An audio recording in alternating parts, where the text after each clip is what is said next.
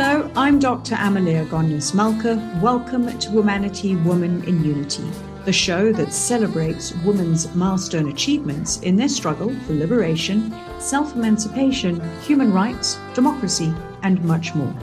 Joining us today is Dr Elsa Thirion-Venter, who is the director and co-owner of MarkData. MarkData is an independent marketing and strategic insights consulting and development company. She is registered as a research psychologist at the Health Professions Council and is also a Southern African Marketing Research Association accredited researcher. Welcome to the show. Thanks, Amaleya. Dr. Thirion-Venter, you are a professional researcher with well over 3 decades of research experience under your belt across various fields, whether it's psychological evaluation of drivers, test construction, survey methodology, media and communication research, as well as health research. Please tell us what triggered your interest to make a career out of research. Well, I ended up in research, or I started in research accidentally, in the sense that I started off with psychology. I didn't like the first 3 months doing something in psychology, so I decided to apply at the Human Sciences Research Council, and I ended up in traffic research. And I'm very glad that life took me in that direction, because that was what I was meant to do. First of all, I'm a very curious person by nature, and all of a sudden I could use my curiosity to actually make that a career for me. And I think the other thing that's very important to me in research is that I always see myself as the voice of the people who cannot be heard. So we have people, we ask them questions, and then I can relate that to whatever authority organization that needs that questions answered. So for me, I'm the voice of the unheard, and my curiosity is being satisfied through research and make a difference in people's lives. I would like to believe so. I love how curiosity is a driver, but often not something that people would think about as a trigger for investigating and pursuing a career path. And when you talk about being the voice for the unheard, I think that is incredibly important, because quite often it's the loudest voices that get heard, but not necessarily the most important voices and fulfilling the needs of people. You mentioned that this was a happen chance that you came into research. Please share a few milestones in your journey so far. I think the first milestone in my life was when I moved in the Human Sciences Research Council to a division in the Human Sciences Research Council, which was MarkData. There I realized that that's even more my niche, to be a supplier of research, because you're covering so many topics. And that is where my curiosity could even be more satisfied, because I can work from anything which is from product development to really NGO research, gender violence. It's absolutely just such a wide field. So I think that was the first milestone. The second one was when we privatized MarkData out of the Human Sciences Research Council in 1996, when it became a private company. Because the challenges, of course, are very different when you have your own company. You have to make sure that you can pay the people at the end of the month, that you stay sustainable. So there I could also use my Masters in Business Leadership, which I did at some point in the 90s. And I could also do more of a consulting business and play more of a consulting role, because I had that background as well. So I would say those were the 2 biggest milestones in my career. And yes, of course, MarkData evolved and over the years. The next milestone was when I took over MarkData, when my one partner passed away and the other one resigned. So then it was my baby that I had to, take forward with other partners in the meantime. But I would say those were the biggest ones that made the most difference in my life. And staying for a moment on the aspect of being a director, owning your own business, as you've mentioned, the brief history of MarkData coming through from Human Sciences Council to becoming a completely independent entity. Entrepreneurship is not for the faint-hearted, and on a high level, some of the challenges experienced by female entrepreneurs include elements like access to capital, lack of support, having undeveloped networks, as well as being able to access the market. Firstly, how did you confront some of these challenges? Well, it was very real and still is. And, many of these challenges are not blatant. It's not set. It's just undercover, just. And I think what females often experience is that what I experienced, especially when I was younger, the moment there's a male, part of the equation, then it is assumed that the male would play the senior role. We at MarkData, we have a very informal policy. We do everything. We answer the phones or whatever. And more than once, we would experience if a female, myself and my previous partner, would answer the phone, the people would say, "Can we talk to the manager?" There's never an assumption that maybe it is the manager or the owner or whatever who's actually answering the phone. I've always took the stance that, it's your problem. It's not my problem. So I do what I do and I do it well. And I basically ignored those type of things. I found that the best. I didn't make it my issue. If it's your issue, live with it. Good luck. It's not my issue. But yes, many challenges along the way where you had to, you had to work a little bit harder to be heard, a little bit harder to be seen on the same level. What helped me a lot, I must say, in terms of my standing in the marketing research industry is my involvement with SAMRA, our professional body. I work very hard on that side as well because I love research and I'm trying to professionalize research as much as possible, work on the ethics of research. But it helps a lot if you're also involved in a professional organization and you are being seen and heard in that sense.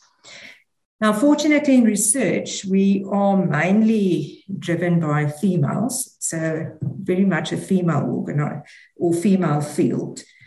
With it's changing a little bit, I must say. I see more males nowadays. So I think it's easier than being in a man's world, like an engineer or something like that. So challenges, yes. Did it stop me? No. I really appreciate the insights that you've shared. One, particularly about ignoring the issues that somebody else has from their preconceptions. And we've had lawyers on the show, we've had medical doctors on the show who've said that clients don't know who the person is because there's a title on the door. And then when they come into the room and they see that it's a woman who is there, who's consulting with them, that often they've actually just walked out because their expectation and their preconceived mindset is that there has to be a man in this position and this level of authority. And I also think one of the other really valuable things that you spoke about is being a member of associations, industry associations, and being able to cement your expertise and exposure. And I'd like to touch on that a little later. One of the things that I came across relatively recently was a PwC report which focused on South African businesses, and it indicated that only 13% of executive directors, so CEOs and CFOs, were women. And I wondered, from your point of view as a female leader, as someone who owns and runs and operates her own business, what do you think we can do to increase the throughput of more women into leadership roles? Well, okay, there are two ways. Now, the first one is that one needs to overcome perceptions. One needs to overcome deeply seated ideas about, who can actually be a manager and a CEO and not. And there are many examples of females who actually, like Ms. Ramos, those type of women who are really, really role models. So I think the role models are very, very important, that young females can see that it can happen. Then secondly, one should not be put off by anything. And I'm not saying climbing the ladder by all costs. Live your life, but live it in a way that you can actually achieve that. Don't live your life for yourself, put a glass ceiling. Don't do that. If you believe you can reach the top, nothing can stop you. You will be able to do that. But if you believe there is a ceiling somewhere, that's exactly what is going to happen. So on the one side, we need to change society more, but on the other side, we as females should also not stop ourselves and become our own enemies. Yeah, nothing worse than self-sabotage. Yes. What would you say are some of the leadership strategies that you've applied and have found to be most effective? I have a servant leadership style. In research, you need to be a part of the team. You cannot achieve anything but being part of a team. So for me, the team members are critically important. I actually start at the bottom. The most important people in my business are the respondents and the participants in research. Without their cooperation, we will not exist. Then the next level are the interviewers, the people who actually have the guts to go and knock on a stranger's door. I don't have the guts to do that. I don't have the guts to handle all the rude people and the people who are actually putting the dogs on you. I don't have the guts to do that. So they're the next most important people. And then our supervisors who are actually in the field every day in difficult circumstances, managing them. So I work from the bottom up and I cherish those people. And it has often happened with a small business, cash flow is always a problem because, as you mentioned earlier, financial institutions are not very cooperative. That's a nice word to describe them. That we have gone without salary to make sure that those people are paid because we know they have commitments, etc. We can still make a plan in some other way, but they can't make a plan. So for me, the people are the most important, and that's my whole style. We have an open door policy.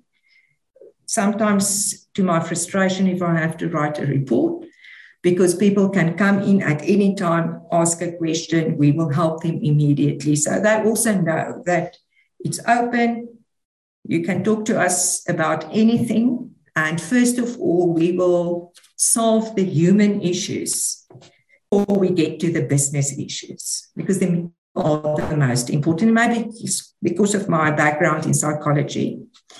But with those people, I can't have a company. That's the long and the short. With those people, I can't have contracts and make money. So that's the long and the short. Very people-centric approach, and not everyone gets servant leadership right. I try. You're listening to Womanity-Women in Unity, and today we're talking to Dr Elsa Thirion-Venter, who is the director and co-owner of MarkData. We would love to receive your comments on Twitter at WomanityTalk. Dr Thirion-Venter, you've highlighted some aspects of your academic background and how that relates to the work that you do. And when I look at your profile, as well as that of many of our other guests, education has been so important in terms of taking them ahead. You have your MA in psychology, you did your master's in business leadership, you've got your doctorate in consulting psychology, you also lecture, you supervise, and you examine at postgraduate level. Please, can you share some of your views about education as an equalizer and an enabler for women? Yeah, I would say education is critically important. And I mean, that's stating the obvious. On so many levels, it's not on an academic level that you grow with education. It's also on a personal level. When I was doing my MBL, we worked in teams at UNISA, and that was a challenge to learn to work with different styles, with different people, work with people you do not get along with at all, because you have a common goal. And the common goal is to pass. And if you're not working in the team, then you will never pass. So it's not only the academic side. That for me is actually the less important side. The important side for me is to learn how to look at something with insight, not looking just at the facts. That's not important. That's the basic, the bottom of the pyramid, the facts. It's what you do with it that's important. So how do you get the insight? What other skills do you learn in the process? As I said, working with people, working with different people. So academics is not only about learning something. It's about learning about life. It's learning about how to cope with life. It is, in the end, when you sit in the reality of life, all those lessons that you've learned along the way should actually assist you. And unfortunately, if you do not have an education, especially in research, of course, you will not get further in your career. So, and we always look at, when we appoint people, we look at what they did, and not only academically. Other types of training, diplomas, certificates, all those type of things we look at, because if you are really a curious person who are interested in things, you would grow in terms of what you want to learn in life. That soft skills piece is so essential for life. But I often think it's underplayed when you get your certificate, your diploma. Yes, it says, okay, great, you're wonderful, you've achieved this qualification. But all of those factors, especially the team dynamic, that's what greases the wheel and actually makes things happen. Earlier, you spoke about being part of the SAMRA, the Southern African Marketing Research Association, and about being able to professionalize research and really drive it ahead. Do you think that there's enough collaboration between industry and academia? No, I don't. Definitely not. I try to bridge it a little bit with all my academic involvement, teaching and so on. But no, there's because we are called marketing research, it's a bit of them and us. And we try to reach out more to the academic institutions, be more involved. We try to involve academics in SAMRA. For example, one of my members of the ethics committee is an academic in marketing, which is important, of course, with the ethics, because there can be a gray area, which we try to avoid. So, but yes, there's not enough involvement. And to a certain extent, I would half blame both sides, that there's not enough involvement. But in general, the interest from the academic side in marketing research is not as much as it should be. From the research psychology side, there should be more, because we are actually employing research psychologists. That's where they mostly will get their work, in the marketing research industry. So what I try to do when I lecture, I have a lecture where I tell them about the industry, how it works, what is required, just to prepare them a little bit for the life ahead. But if I'm not lecturing there, and the other universities doing research psychology, they're not exposed to it. So it's a bit of both sides should get actually more involved, the one with the other. And it's not only, I think, in marketing research, I think it's in other industries as well, where there should be a closer cooperation. I completely agree with you, because if you think about it from an academic point of view, that is the institutions that are developing students for life. And the professional side is where they're going to slot in the real world. And there has to be more cohesion to allow that seamless process that one side is doing right by the other. Please tell us about some of your ambitions with the different institutions and structures you're involved with, particularly on SAMRA, the Southern African Marketing Research Association. Well, my current position there is that I'm board member for ethics, legal, and governance. So first of all, on the ethics side is that I'm trying to make ethics approachable. Ethics often is seen as separated from what I do. So I'm trying to get people to integrate ethics in everything they do. So it is the way of doing business. It's not something separate. It's not like in academics, I get ethical clearance and I do the talk of do no harm and I don't really know what it is. It is integrated in the day-to-day experiences. But it's difficult to do that. I'm currently struggling. I must do a newsletter on ethics. I'm trying to think, how can I make it sexy for the young people to actually go and sit down and read it and not think, oh, blah, blah, blah. Because that's often what they think, it's for old people. On the legal side, we try to stay ahead, influence whatever is happening on the legal side. We had a big influence on the Consumer Protection Act, where we actually got exemption from, research got exempted from the Consumer Protection Act. So we got a letter of exemption. We also, with the POPIA, we had a big influence. So for me, the mission on those two sides is to get people to do the right thing, that we don't lose our exemptions, because we got it because our ethical codes are much stricter than the legal side, the laws and the acts at this stage. So for me, it is to really get people to understand, to engage and live their ethics on a daily basis in research. Because without that, research is actually absolutely useless.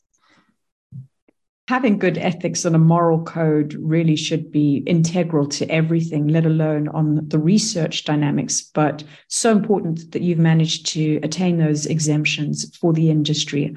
Otherwise, you wouldn't be able to do the work that you do. Yes, that is what happened in some European countries, that all of a sudden the PPR or their Privacy Acts and everything prevented them from doing research. So we had that information, fortunately, already. So we could work in the right direction in South Africa. You're listening to Womanity-Women in Unity, and today we're talking to Dr Elsa Thirion-Venter, who is the director and co-owner of MarkData. We would love to receive your comments on Twitter at WomanityTalk. Turning towards more of a personal perspective, one question that I ask all my guests on the show is about some of the factors that they feel have contributed to their success.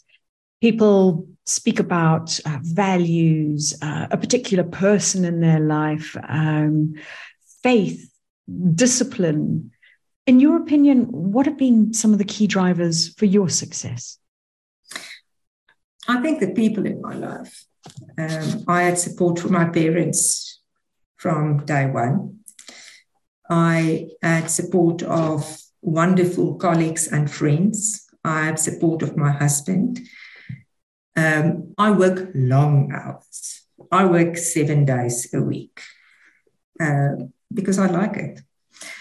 And I would not have been able to do that if I didn't have that grounding and support from them. So for me, that is the most important. And I think to a certain extent, I feel very fortunate in my life that I was able to make enough money to share the money I've made. So I'm very much, I live through things like that, assisting people who have problems. I'm assisting animal welfare organizations where I can help. I'm trying to give back to the community. And it's also with my supervision work that I do with the students at the SPL of UNISA. I'm trying to give something back of what I had in life. And as I say, I see myself as very fortunate the way my life went, and I'm not materialistic. I'm more into helping other people, assisting other people, and giving back to the community. People play a very important role in my life. Yes, and that servant leadership dynamic is coming through as well. Please tell us about some of the pivotal moments in your life as you were growing up. I think that important for me was, there was never a question about that I would go and study and that I would have a career. I grew up in a non-traditional household. I'm coming from a very maternalistic line from my mother's side, very strong woman. I think the poor men in their lives, often played second fiddle, but there was never in our house role divisions or anything. It was what needed to be done was done. So whether it's my mother working in the garden or my father doing the dishes. So I'm very fortunate that I never had that so-called men's work, women's work. And I think that played a role in my life as well later on, because I never had that mindset, never, ever. So I live my life as a human, first of all. I am female, second of all, but I'm not stuck in a role. I live my life as I would like to live it. And it doesn't matter what roles other people want to give me. That's not who I am. I live my life as I want to. Do you think that having that strong maternalistic influence and lineage from your mom's side has been a strength? Because I remember earlier in the conversation, you said that if you're not overcoming people's perceptions, if that is their perception of you, they need to deal with it. You're focused on your goal, your target, and what you're going to achieve. Absolutely. Absolutely. I think that's the best role model a mother can be for her child, is to be a strong woman and not overbearing, but strong. You are what you are, and your child can achieve whatever they want to achieve.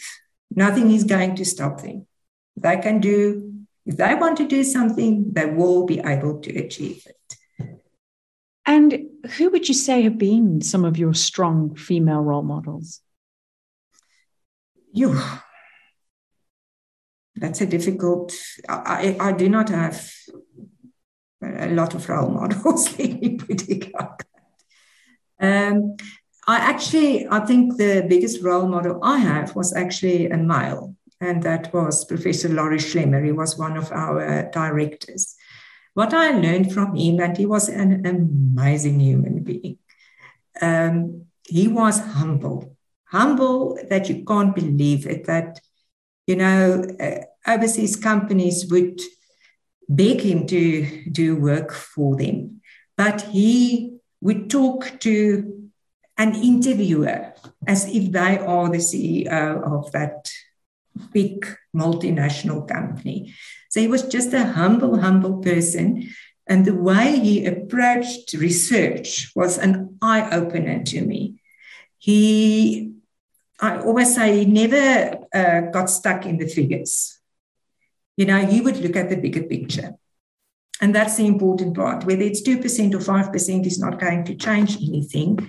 It is what it means and what you can do with it, which is the most important. So he was really somebody that I looked up to. He was really a very, very important person in my life. Females, I can't think of anybody offhand right now. But my grandmother, she was a woman of note. Tell us a little about her. She ran a farm until she was 85 with an iron fist, let me tell you. And she basically stopped the farming part because her eyes became very weak and she had to get some care. But she was just this rock in the family. I've never in my life that I've seen her, I didn't see her in any other way, as the strong woman doing what she needs to do, and she did it. So she was really, I'm amazed. I'm not going to work until I'm 85. I have no intention to do that whatsoever, but she did. And she made sure that everybody did what they had to do. Oh, it's wonderful to hear that people still go on with life and that they don't have an ending, that it's that motivation and drive. Lastly, as we close out today's conversation, please can you use this platform to share a few words of inspiration or motivation to girls and women who are listening to us on the continent?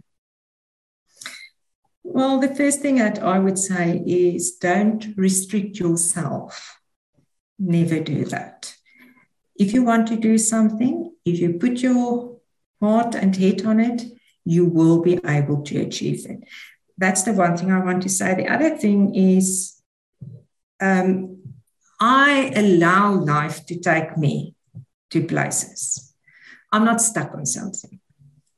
And I would have missed a lot of very interesting life experiences. I would have missed a lot of interesting things happening in my life, career opportunities, if I had my plan and I was on my road to get to the end. No, life gives you opportunities. Listen to it, see it. That's the important. Often people don't see the opportunities because they're so stuck on the one road. Be open. Be open to things that can happen to you, but believe in yourself. That's the most important part. Just believe in yourself and do what you want to do, but do it well. Thank you for sharing. And if that do what you want to do is becoming the best administrator ever, then put your heart on it and do that. Thanks for sharing. I think those are fantastic words, having the belief in yourself and being encouraged to be open to the world that is changing, because it changes all the time. And if you are not in that vein, you could miss out on fantastic opportunities. So thank you very much for joining us. Thank you for the opportunity. You have been listening to Womanity-Women in Unity, and we have been talking to Dr Elsa Thirion-Venter, who is the director and co-owner of MarkData.